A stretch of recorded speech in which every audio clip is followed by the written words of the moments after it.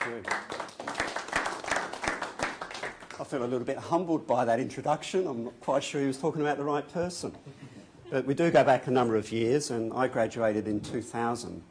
And apart from all those computers that were supposed to go wrong tripping over into 2000, for me, the dawning was leadership. What does that mean? And I think for those of us who go back a few years with our MBA graduations, I firmly believe that maybe after a while, MBAs lack currency. They've probably got a good 7 years currency before you need to think about doing something else, you know, professional development or change of career or do something, or read a little bit more in terms of literature, keep ourselves up to speed. And I think that's really what these sessions are about.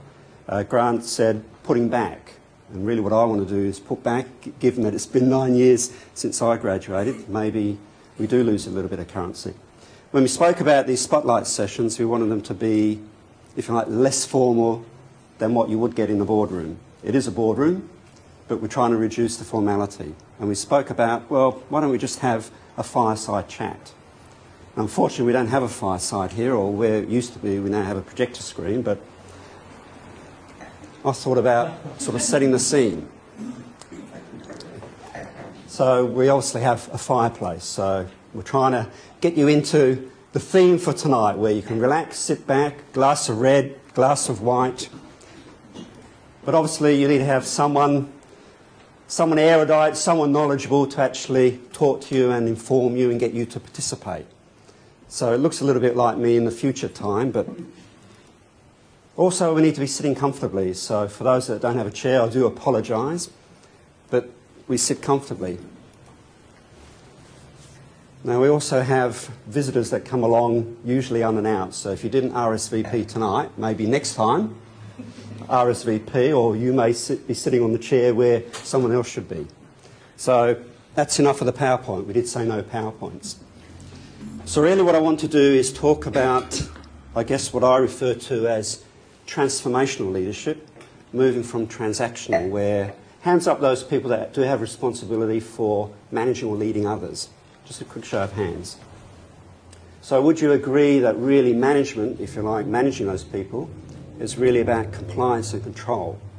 It's about issuing commands and expecting some transaction from that. Versus transformational leadership, if you like, which will, hopefully by the end of today, I'll leave you a model. And if you want a copy of the model, I've got a few handouts here. But the commitment is, if you email me, I'll give you a soft copy of it. How many would agree that the best way to deal with people is empower them to take action and reduce the pressure on you as a leader? Okay. So I'm seeing nods around the table. So when I was doing a little bit of research and trying to put some academic rigour into my presentation tonight, it's about precedent, academic rigour. One of the comments that really struck home with me was transformational leaders are described as value-driven change agents who make followers more conscious of the importance and value of task outcomes. They provide followers with vision and motivate them to go beyond self-interest for the good of the organisation. So really it's about empowering others to take action. It's about giving people the opportunity to make decisions, but within the confines of the policy or strategy or the direction we as senior leaders make. Peter Drucker goes on to say much of what we have come to accept as true of business management is about to be challenged. The world is changing at a rapid pace, and I guess if you look at what's happening around us now with the global financial crisis, as they say, things are changing. Only those who understand what those changes mean will be poised to prosper under the new rules. Old paradigms will be replaced by new ones. I don't think there's any arguments there. Accenture did a worldwide study on senior executives from a whole range of major industries.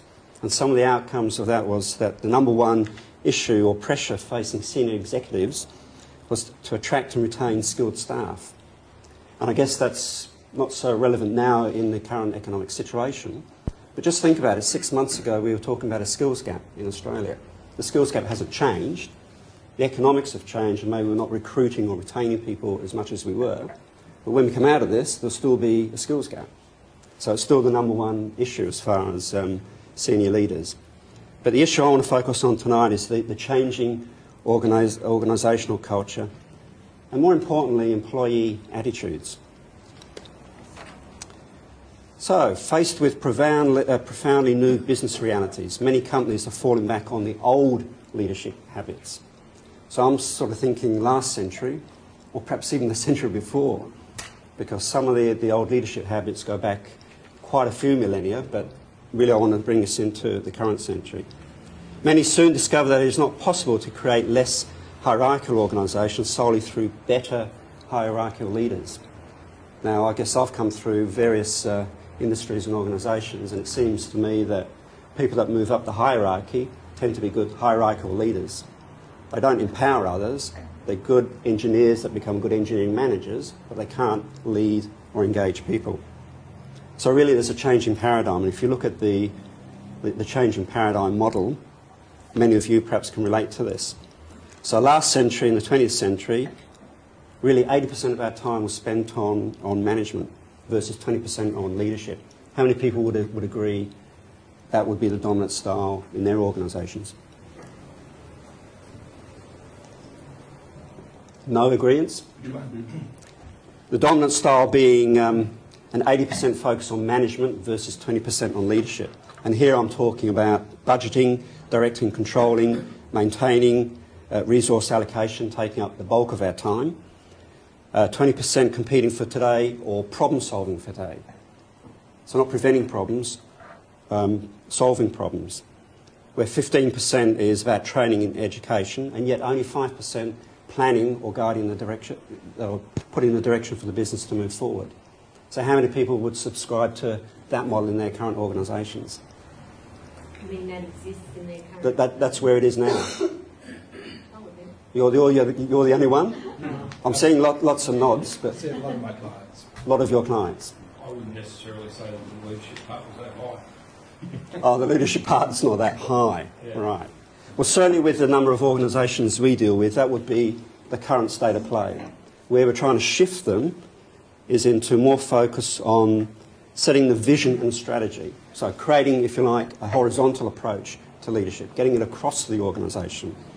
And then vertically, how to get people aligned, how to coach, motivate and develop them to give or create the results that you want to see.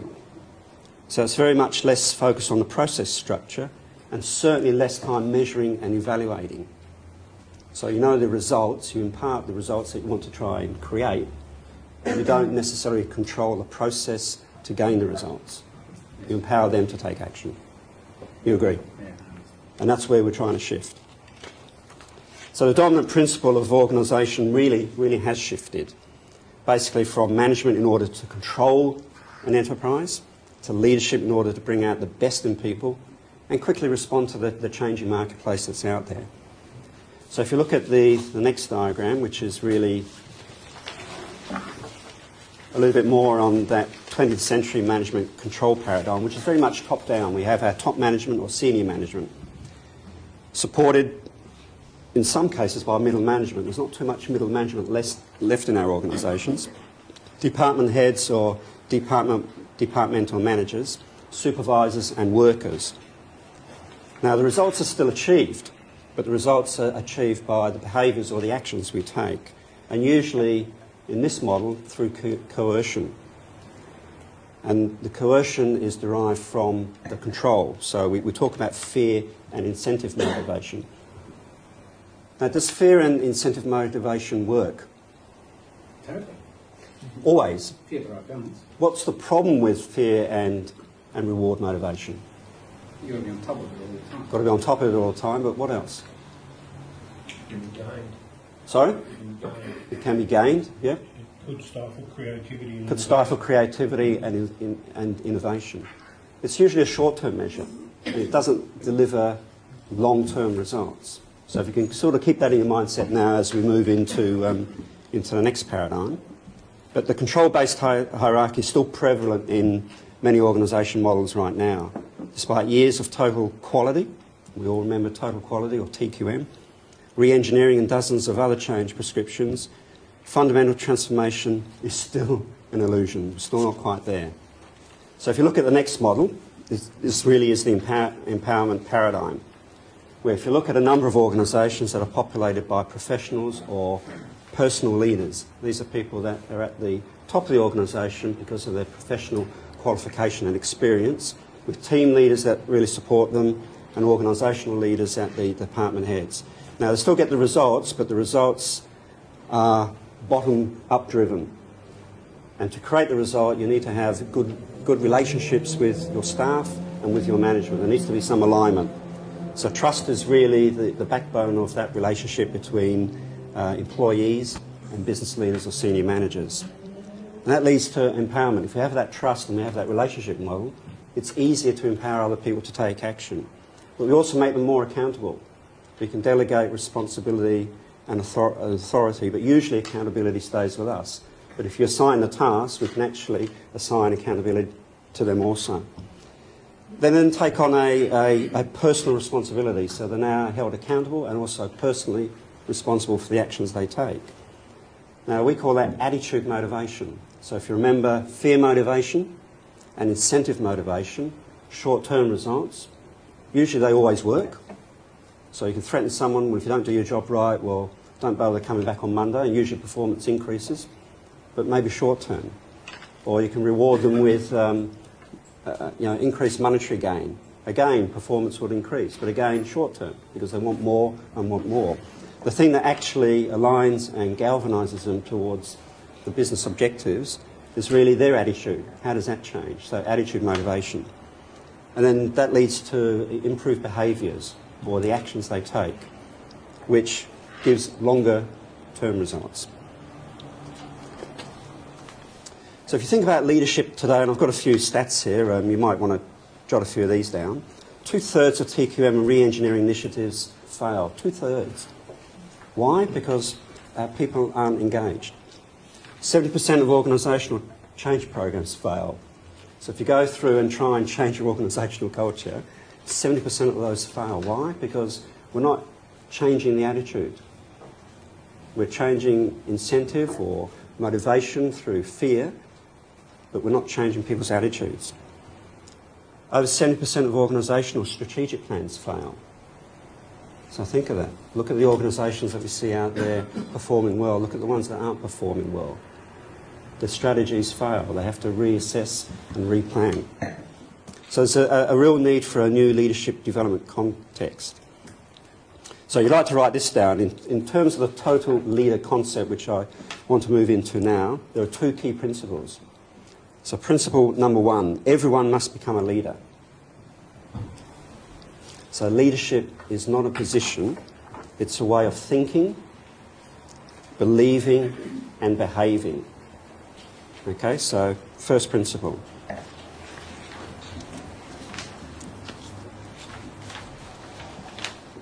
If you think about it, leadership is everyone's business. Leadership is not a title. It's a set of skills and abilities that can be learned. They are just as valuable whether you're in the executive suite or on the front lines.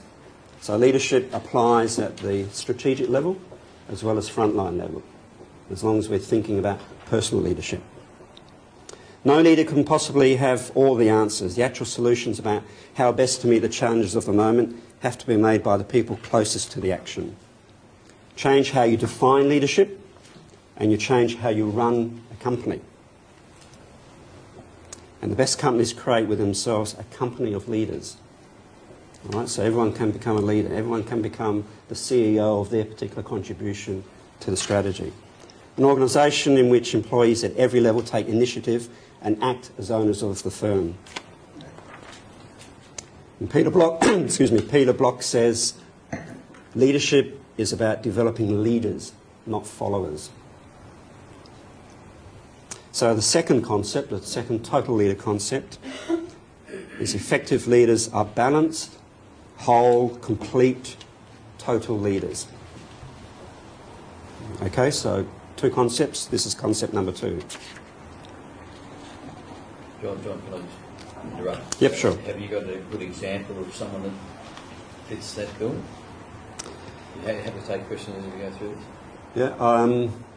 If I go back a couple of years, and people may not be familiar with the name I'm about to mention, but a Graham Cray, who used to be the managing director of an automotive company called Pacifica and became the chairman of BHP, NAB and so forth, was a person that for me embodied really what total leadership was about. When I first met him, he had responsibility for 1,100 people in his organisation, knew everyone at least by first name. He could walk through and have a conversation with everybody. He engaged us as a leadership team at every step of the strategy.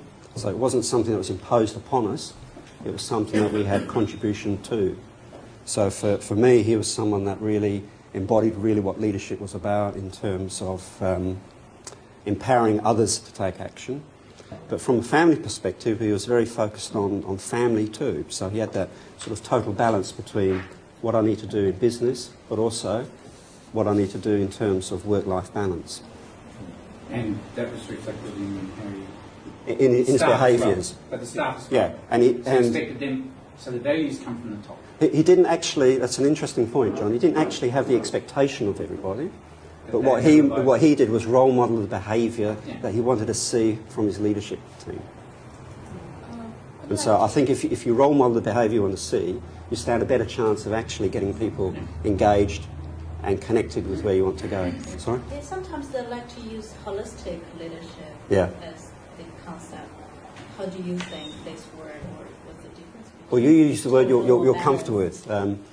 I prefer to use total because when I'm talking to practical and pragmatic business leaders, if I talk in let's say MBA speak, they don't understand me. But when I put it into the total leadership, they understand, oh, total. So I explain total. But it's a very similar principle. Does that answer your question? Terrific. Leaders of the 21st century must find ways to tap the emotions. So you often hear the term emotional intelligence. Now really, when I think about emotional intelligence, we understand the attributes people have, the values they have, the experience they have, the skills they have. So why don't they perform at the level we want? It's usually the emotional energy that's missing, or the emotional intelligence that doesn't galvanise what they do have. So really, leaders need to find ways to tap the emotions as well as the minds of the employees at all levels. Without the emotional commitment of people, you cannot expect to sustain a competitive advantage for any great length of time. Now what I like to do, and excuse the props here, I was committed to not doing a PowerPoint presentation. I'm used to standing in boardrooms with PowerPoints, but the model here was no PowerPoint, so I'm committed to not doing it. So I thought, well, let's build a model. Let's create a jigsaw on what the total leadership concept is. So if you can have a look at the axis, on the x-axis we're talking about the focus that we have, whether it's for us personally, which is all about ourselves. So we focus on what our needs are, not necessarily other people, versus the interpersonal or the organisational needs. So really, how do we connect with others? How do we engage with others? How do we build those relationships with each other in our organisations? So the focus is on self or interpersonal, how we work with others. The x-axis is really about the process. Do we use our head and therefore our logic, or do we lead from the heart, which is really about that emotional aspect?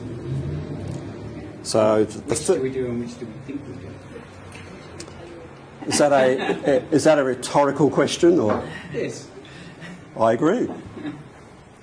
What I'd like to do now is build this model in 4 jigsaw parts. So, I'm sorry, your name? Irene. Irene, you can probably reach that, but if you can just hold it up, and we'll explain it as we do. Yeah, and for me. Yes. So really, when we're speaking about ourselves in terms of the focus and the process using our head and our logic, really what we're trying to do from a total leader concept is increase our personal productivity. How can we become more effective, and how can we become more results focused through improving our personal productivity? How do we focus on the important things in an organisation, whether it's at a department level, a team level or a strategic level. And how do we actually create a leading performance at a personal self? So if you can just fit that in that area. Have you done jigsaw puzzles before? My daughter does. Has to go to the edge. Oh, right, okay. Should have brought her along. Above all, leaders are doers, and they do the thing they can do with excellence to make a difference. So really that's a doing part. The next one is, if we start looking at the heart and the emotion and leading ourselves, this is really at the personal leadership level. Okay, so in order to lead others, we need to have the capacity to lead ourselves first. To have an insight into how others will follow our directions or our strategy, we first need to understand how we are going to do that. So really this is personal leadership. In other words, how we lead ourselves. Maybe. You're very keen to do this now, aren't you? Yeah. So similar to my model. Is it? Another one. Do you have a jigsaw? I'm going to publish very soon. Okay, do you have a jigsaw? Where's the attribution? I thought we were getting a new placer because she got it slightly wrong way. And you sort of lead it. That's all right. See, I'm empowering her to take action. She really wanted to do it a second time. It's fantastic. Personal leadership is the most important of institutional transformation. That's from Lou Gerstner, former CEO of IBM. So even at IBM being a very high technology environment, see the need for personal leadership, accountability right at the self level. But the second most important thing in terms of leadership is strategic leadership. So if we're going to be total leaders at that very senior level, we need to have a good understanding of how to set strategy and get people aligned to strategy. So in other words, how to lead the organisation. Des, would you like to complete that part of the jigsaw? What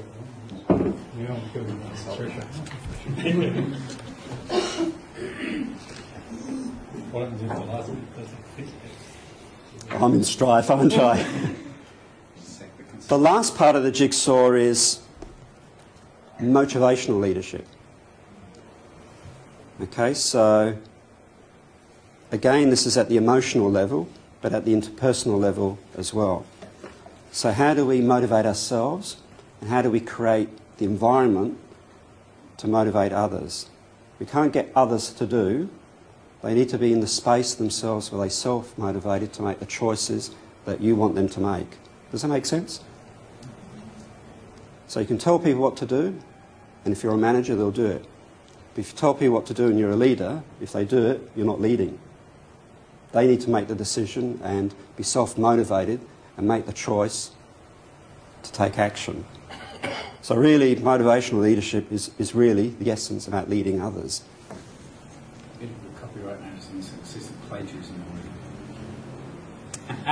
There's a TM just there. But I think, honestly, plagiarism we encourage in our organisation because as adults, we learn through working with others. So I actively encourage plagiarism. Copy. It's still trademarked, so you need to cite us, that's all.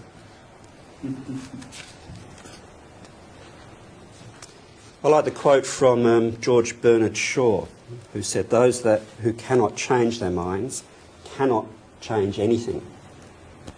So if you think about that, that's really attitudinal motivation, isn't it? So attitude really is the habit of thought. So if we're not thinking right, then we're not acting right, because our actions are really governed by the way we think, our attitudes. I'd like to finish off with talking about some of the qualities of a transformational leader. And I think some of these will ring true with some of you. Qualities of a transformational leader. They have a clear vision of the future. So what I look for in leaders is those that can articulate and galvanise people into the future. Whether it's 3 or 5 years, I'm not ultimately concerned about, but if they can articulate well where the organisation is going, to me that's clearly an indication that they're in the transformational field. Excuse me, John, would the time frame be contextual?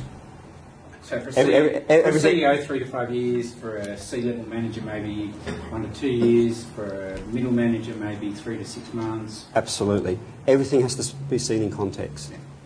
Absolutely. So the vision for the future for someone Yep. at a middle level might be just the rest of the year or the next 6 months, whereas CEO and the board, they should be looking at the vision further forward. Is that? Absolutely right, yeah. Look at it in the context at the level within the organisation. Good call. The next one is they act out of integrity and adhere to their values. Now, sometimes people confuse integrity with honesty. What do you think integrity means in a contextual sense in an organisation? What's integrity? Doing what you say you do. Doing what you say you'll do when you're going to do it. Absolutely right. And I heard someone today say that for them that's the most important thing that they expect from leaders, integrity. They use the power of alignment. We've spoken a lot tonight about getting people aligned. So you can use fear motivation to get them aligned. You can use reward motivation to get them aligned. But the attitude will keep them aligned. And that will give you a better chance of achieving longer term results. They understand the necessity of change and know how to implement it. Okay, so that's not change for change's sake, but it's knowing when I need to turn left as opposed to turn right. It's about having enough market intelligence to know what strategy needs to be put in place to give us the results we're looking for. They practice the 3 E's: envision, energise and enable. They educate their people how to set goals. So I came across a Harvard Business Review article some time back. It goes back to MBA graduates, I think in the 70s, where they did a study on the top 10 high-performing MBA graduates and where they were in their organisations, which, funny enough, just happened to be in the top 500 Fortune companies in the US. The top 10% in terms of salary and achievement in their careers were the ones that set goals. The top 3% were the ones that actually wrote them down. So if you set a goal, you're more likely to achieve something. If you actually write it down, you're committed to achieving it. This is where personal leadership or transformational leadership at the self level really comes to play. They know some of their people's personal goals. So there's usually a fine balance in an organisational sense, isn't it? Knowing what your people are in the organisational context versus their personal background.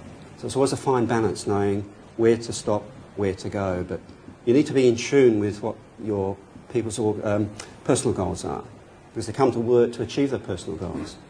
They don't come necessarily to work to assist you achieve your results. They've got their own results and goals to achieve. They know how to ask for help. I'm always impressed with the senior leaders in organisations that have the humility to say, well, I don't know, what do you think? Rather than create that inauthentic approach that I'm the boss, I should know, so I'll get back to you type of thing. So they have the humility to actually admit that they don't know and I'll find out. They ask for help. They coach, not criticise. So it's very easy when you're in an organisation to say, well, you stuffed up there, didn't you?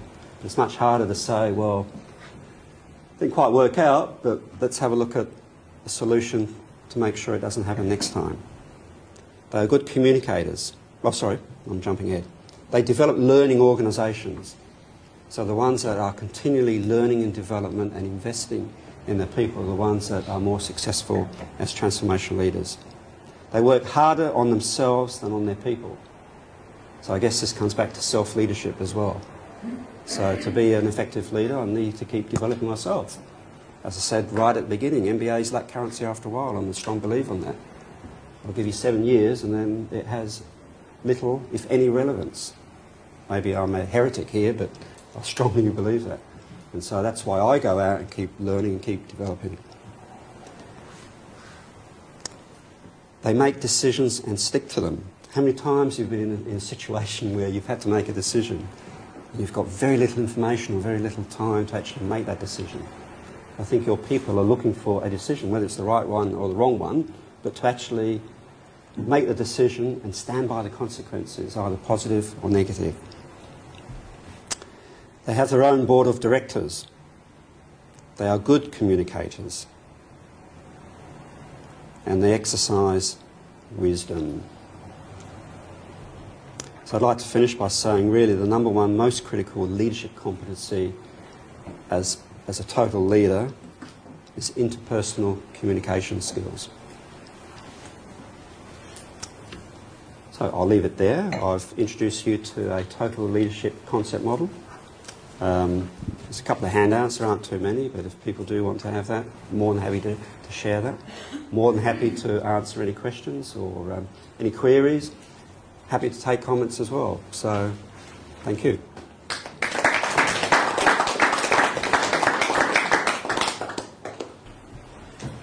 John, I'm not going to do a DBA. There is no one doing any more study. The MBA was more than enough for me, but I take your point that it's easy to lose that currency. And I always, when I speak at the graduation dinners, I always say there's an 18-month currency for MBA in terms of the marketplace. But you're right, from employees, but from a personal point of view, probably that 7-year itch is probably around the time where we should all probably think of doing something different and adding to our qualifications. And what that is, whether it be a DBA, we've got our friend, colleague here from the DBA, part of GSB, whether it be that or whether we just do another course or whether we take up some other activity. But yeah, you're right, you always need to set those goals. So I think tonight, John really talked, well, the things that came out for me was engaging our people and engaging, delegating the authority to them to actually lead themselves and help us lead in our businesses. And I know that in big organisations it's very hard to do that,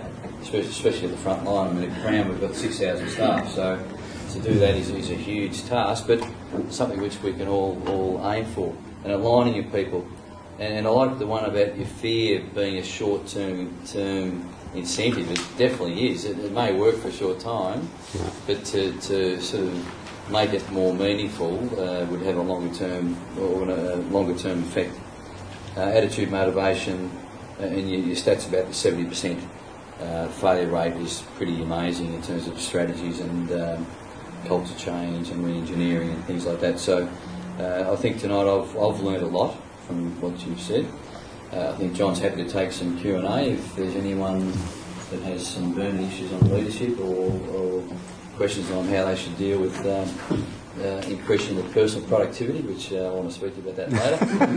And I'll leave the floor open. Would anyone like to start us off? Or even comments or suggestions? I mean, the attitude motivation one's an interesting one, because I think that particularly in large organisations, as Grant talked to, and having worked in very large banks in the industry, leaders themselves, somehow you have to get that to go down through the organisation, and unfortunately some of them aren't going to cut it. That's right, yeah. And it requires a big commitment and a fairly hard-nosed approach to exiting the people who aren't prepared to change from being a line manager interested in my own perspective to somebody who's prepared to work for others in the good of the organisation. Yeah. And I think that may be the fundamental issue with a lot of the failure. It's not about the top-level people wanting to make the change. I think it's about their commitment to actually exiting the people who can't make it. Yeah, making the decisions. Yeah. And real ability to actually get things done, because by the time they've made the choice to do this, gone through the process, there's a new strategic agenda on the horizon. They're now focusing on that. But down the bottom, they haven't even got there yet. And I've certainly worked in an organisation where programs that we were just starting where I was were actually being killed off at the top because they weren't seen as effective. But we were still going through them, and we were just starting them. You're just starting them. Yeah, 3 years down the track when there was a new idea coming through. So, but I also think and I made a note that sometimes it may be the history, the structure of the organisation too. That I'm currently working in a government department, and I'm sitting there amazed at how they do things and the bureaucracy that serves no purpose but to fill out papers. We've got a photocopy that says, think green when you print. So every meeting you go to, you print 10 copies of the 300-page document so everybody gets one. Because they won't have read it in the email. Yeah. So you need to, and there's no, I suppose, culture of, doing this through the organisation. But right at the top, they'll go to the programs, they're all nice, but they never get down to that real operational level. Yeah, I think part of it's the structure, it's the reason, the purpose of the organisation, it's the culture, it's the environment the organisation exists in, all kind of control the organisation. Yeah. It's all of that, isn't it? But what they haven't done is got everyone engaged, everyone enrolled, everyone focusing on personal leadership to make those decisions. And as Dale said, they haven't got rid of the people who aren't interested in doing that because it destroys their power base. It's fascinating, if you've been there a little while before that type of leader comes in, to hear the responses to it. Yes. We'll just wait him out. Yep. He's a common one. We'll just wait him out. And, I've been in a place where that's been said. I've seen this come and go, and he'll go, and that's right, we'll still be here. Got it. Yeah. So, John, it occurs to me that the better motivation is attitudinal rather than charismatic, as I call it, because I'm old-fashioned, right? Sorry. I didn't say it was better. Yeah, no, I didn't say it was better. No. Okay. So leaders use attitudinal motivation rather more than they use charismatic. More than, yes, okay. I can accept that. Yeah. So it occurs to me that then in recruiting we should be looking for attitude, not necessarily skills. Well, you need both, don't you? No, because skills you can learn.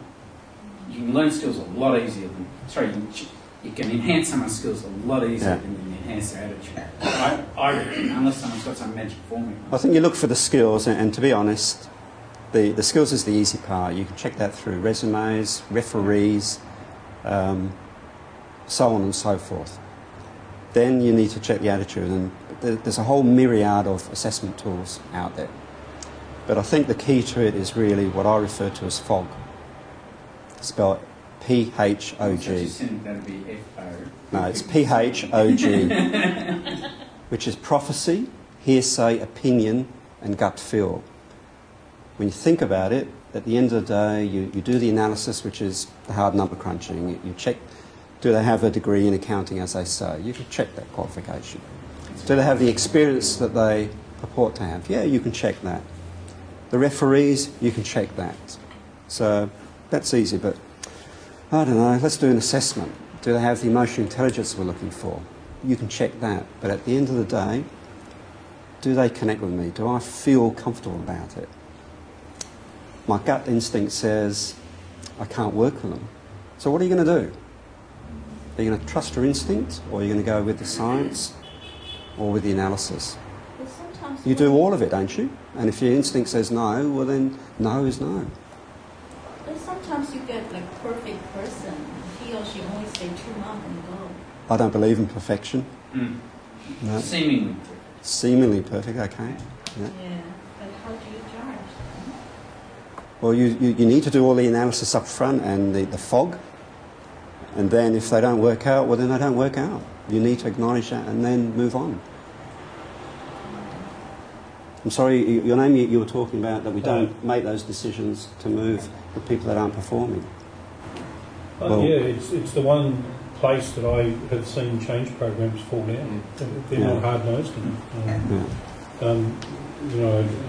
have a reputation as being someone who lets it someone very quickly if I don't think they fit where we're trying to go. And you know the ones, when you're trying to get rid of people, the ones who are voluntarily go are the best people.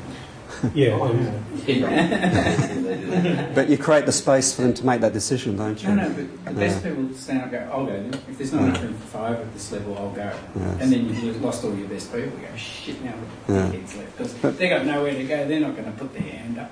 It's happened to me a couple of times. But if they're not performing, you need to be very clear on what the performance measures are. Have you had the conversation in terms of what the expectations are? Then you manage them against the expectations and the results you're looking for. And then it becomes a very clear decision-making process. As long as you articulate, well, this is what I expect, this is what's delivered, there's a gap. What are we going to do about closing the gap? Is there a performance issue? Is there a development issue? Is it a skill issue? And when you've isolated those, I think we're duty-bound to try and solve that. But if it's unsolvable, well, then you need to make a decision. Am I prepared to stay with this person or prepared to exit them? And if you exit them, you've got to think, well, this is a win-win for everybody. The person isn't suited for the role, so they get the possibility and opportunity somewhere else. What about dealing with people who aren't suited for the role, who aren't falling into your formula, who you don't have the ability to exit? Okay. Give me an example. Well, say you don't have the authority to get rid of somebody and oh, right. You have to work with that person or they have to be part of your team. Yep. Any suggestions? Always believe... oh, absolutely. The only suggestion I can make, and I'm a firm believer in this, is have an authentic discussion about their performance, how it impacts on you. And no one can argue with the way you feel about it. Yeah. And so, well, when you do this, this is how I feel, and this is the impact it's having on my personal productivity. Absolutely. Well, there's the other approach. Go and find something else to do. Yeah, get somewhere else. Well, you need to make the hard decision. Yeah. Does that help? Or? Yeah. Yeah. And if Situation one of I've those been in a horrible couple of bureaucracies times where... take Yeah. a witness. Seriously? Yeah. That's actually John talking about the horrible bureaucracies. Do we actually build in too much process? You know, do we? You're talking about assessing people and moving people on. Do we actually make it too complex that we actually don't do it because we've got to do this? We've got to talk to HR. We've got to get these people. We've got to do this. It's easy to put up with them and work around them, than to actually do anything positive. But I've had a situation where I've actually been told, "I'll cancel them." I said, "Hang on, I've been spent doing 6 months cancelling." I said, "Oh, well, you'll need to cancel them again." And you couldn't actually get that. Hang on. Here's the problem, let's solve the problem. It was, here's the piece of paper, here's the process, here's another step, here's another step. Yeah. So you're going through a process and a routine. And you're ticking boxes, but you're actually not doing anything about solving the problem. Yeah. I think the comment on that is that there's certainly a situation where a lot of people try to make it somebody else's problem. Yeah. You know, I'm only going to be here for a couple of years and I'll move on anyway, so I'll just kind of leave them there and then somebody else will come along, or they'll try and get them moved into another area. But look, the reality of it is... well, yeah, I've been caught by that once. But the reality of it is that if you're truly a leader, you need to make hard decisions and get on. And maybe you won't be the most popular man in town.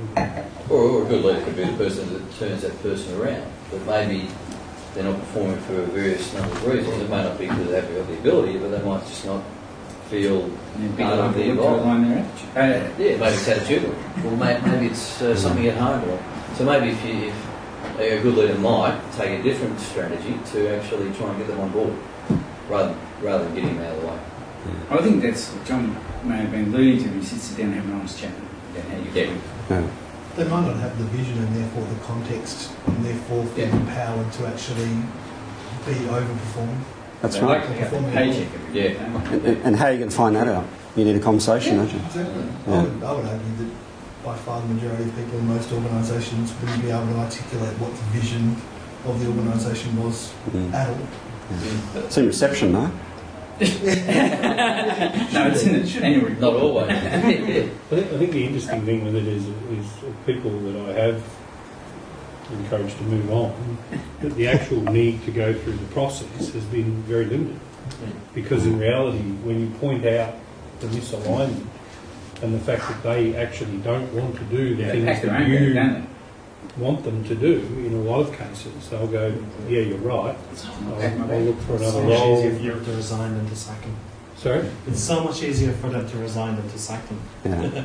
And I've had some of them come back to me and go, look, this is your last chance, I've been offered a job somewhere else, and I'm going, maybe I wasn't clear in that last chance. I think, as John pointed out, you always got those who actually have nowhere else to go and aren't going to volunteer. So, yeah, they're not going to respond to those conversations. Do you want to finish? I will, mate. Oh, no, I'm saying a lot. I still remember the first guy that I had, and I was short of staff, the first guy that I had to sack.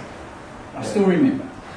And I remember sitting down with him saying, this is what we've talked about, this is what you said, I've held my end of the bargain, you've done this, then we've tried again, now you've jeopardised the jobs of all your peers. What choice have I got? And he said, you probably have to let me go. I said, you're right. And I didn't sack him. He resigned on the spot because I asked him, I said, this is what's happened. What choice have I got? Let him stand in my shoes for a minute.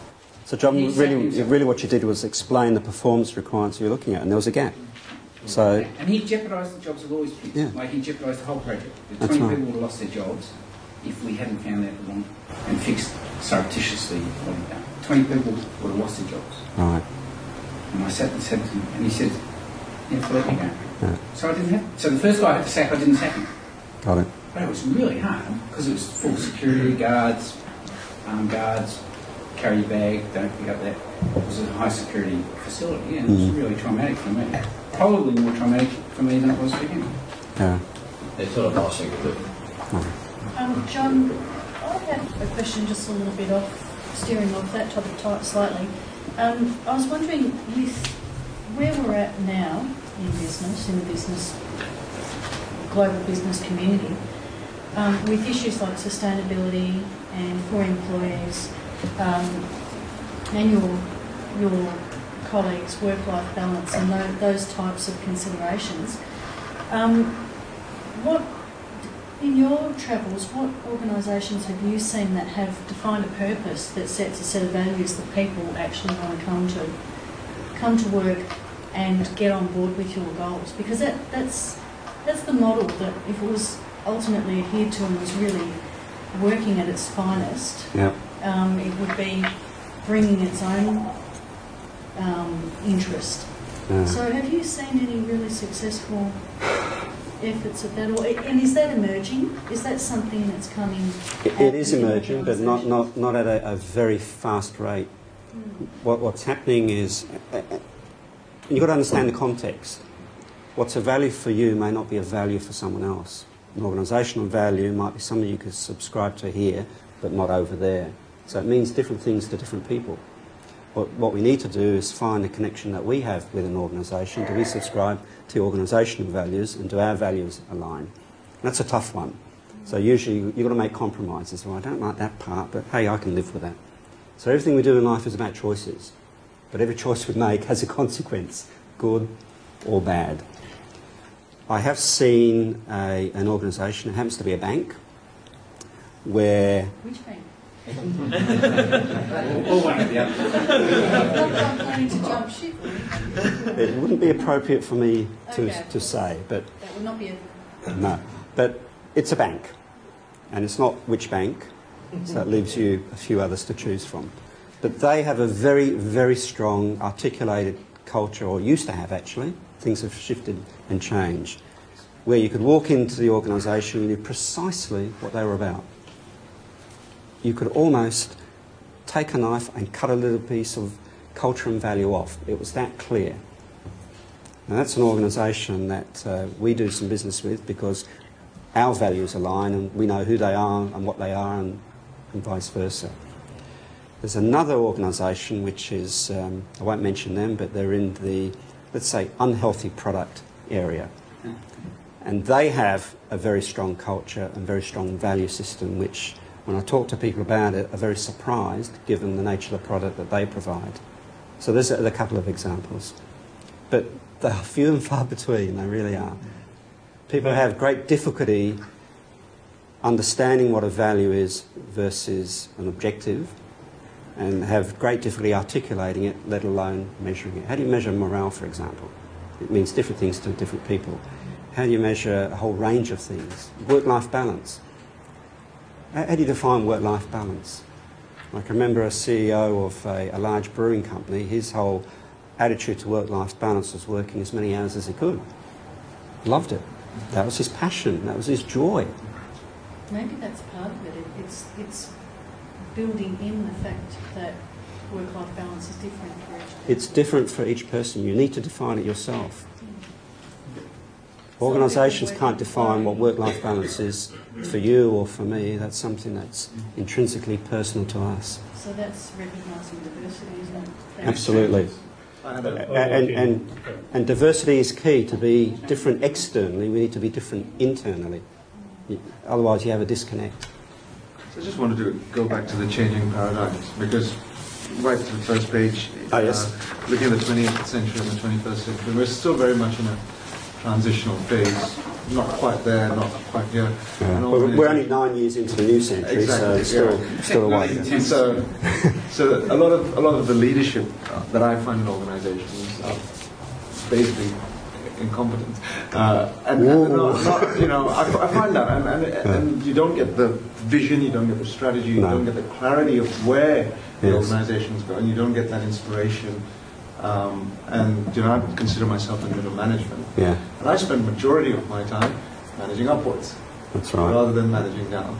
I don't have any issues with managing down to the side, but most of my time is the leadership and the management managing upwards. So, you know, my question, I guess, is using that model, because a lot of the discussion we've had today is talking about setting a vision and inspiring people that way, but it's much harder because the organizations are still quite bureaucratic and still have that authoritative structure and directive structure about them.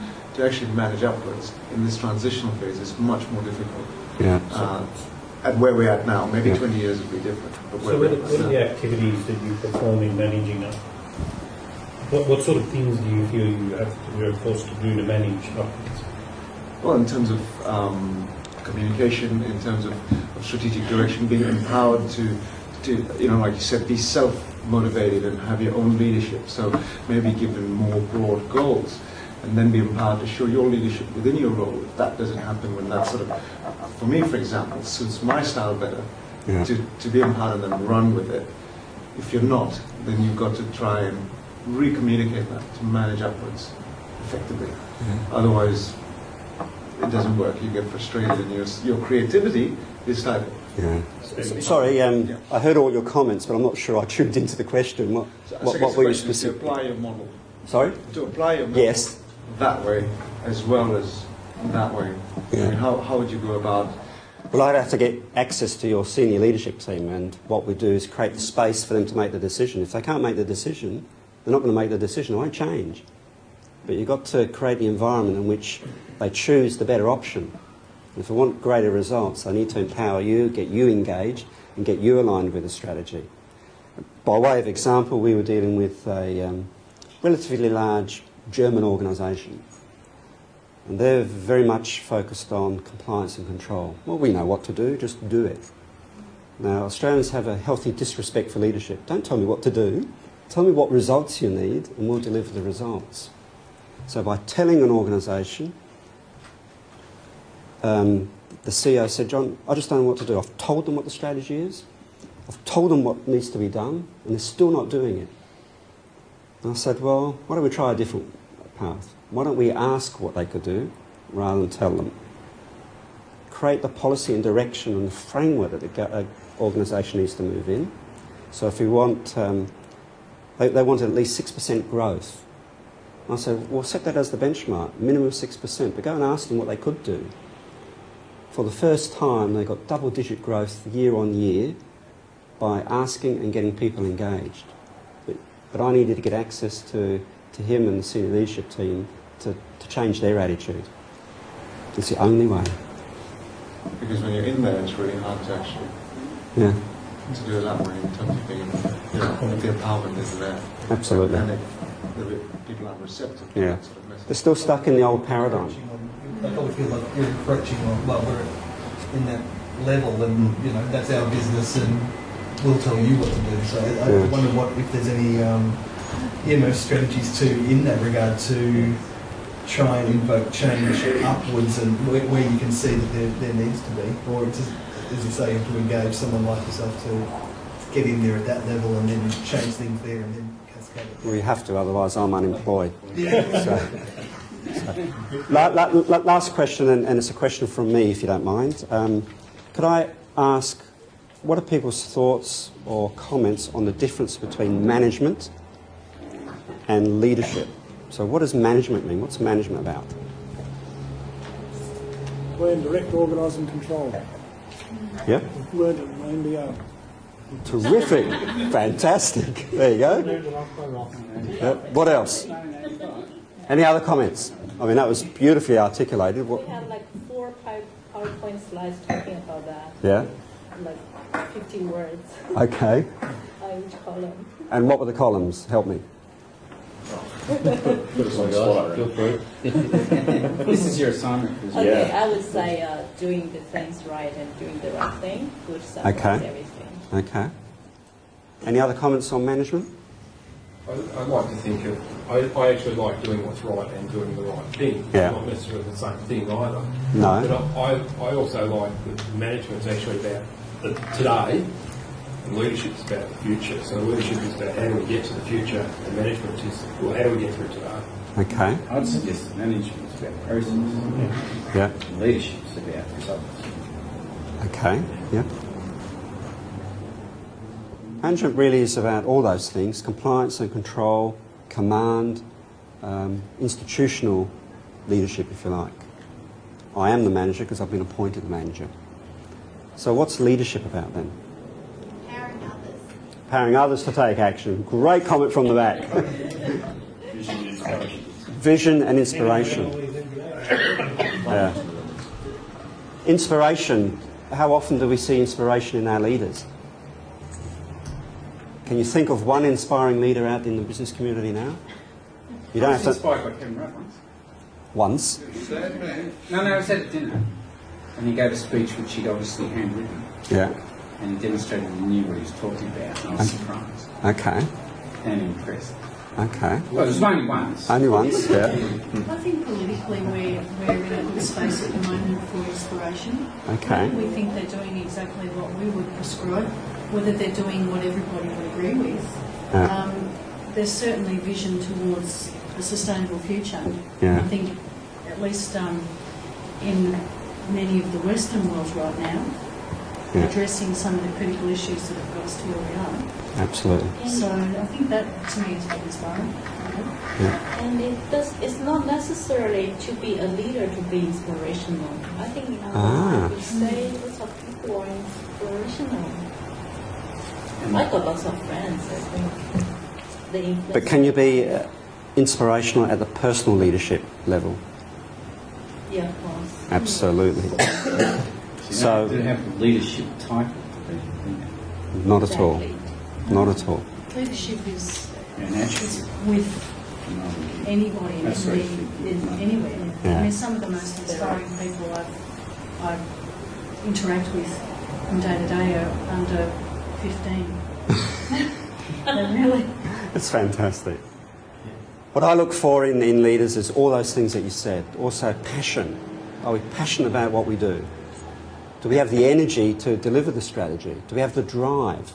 And what I heard around the table was sustainability. We don't often talk about sustainability at the leadership level.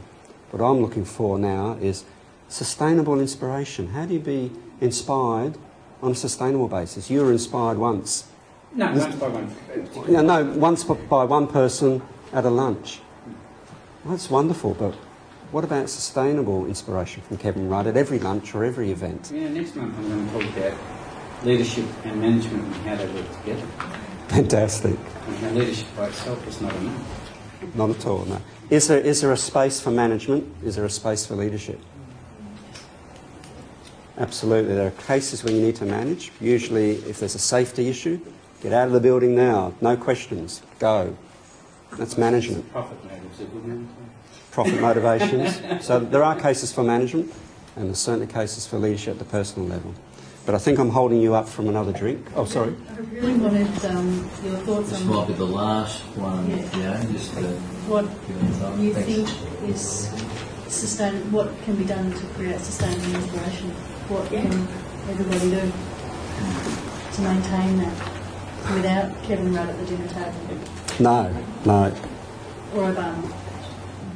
I'm going to have to really, really think about that response, because I'm only starting to think about inspiration in a sustainable sense. But for me, it has to be done at the personal level. First of all, we need to be inspired by ourselves. Are what we're doing the right things that we want to do with ourselves? If not, well then, gee, I'm not really inspiring myself, am I? I'm on the treadmill, as they say. So first of all, Fiona, I think we need to be very conscious of what our values are, what we represent, how we inspire ourselves, and when that package is tight and we know precisely who we are, what and what we represent, then I think we are duty bound to inspire others and create an environment in which they can self-inspire, if you like. And then how do we sustain that? Well, then you need to start setting goals. I mean, I mentioned that Harvard Business Review article. You need to set goals and keep doing that progressively all the time. Create new habits. Change an old habit to a new habit, and that can only be done over time. So you can set goals and actually change habits. Does that sort of help? Right, I just wanted to close. Thank you for coming again tonight. Again, thanks again, and finally, thanks to John McMorrow. John, you are a wealth of information in this area, and we may get you back next year to let us know how leadership is going in a year's time, and hopefully we're getting on those tracks of that model that you presented tonight. So thanks again. Thank you.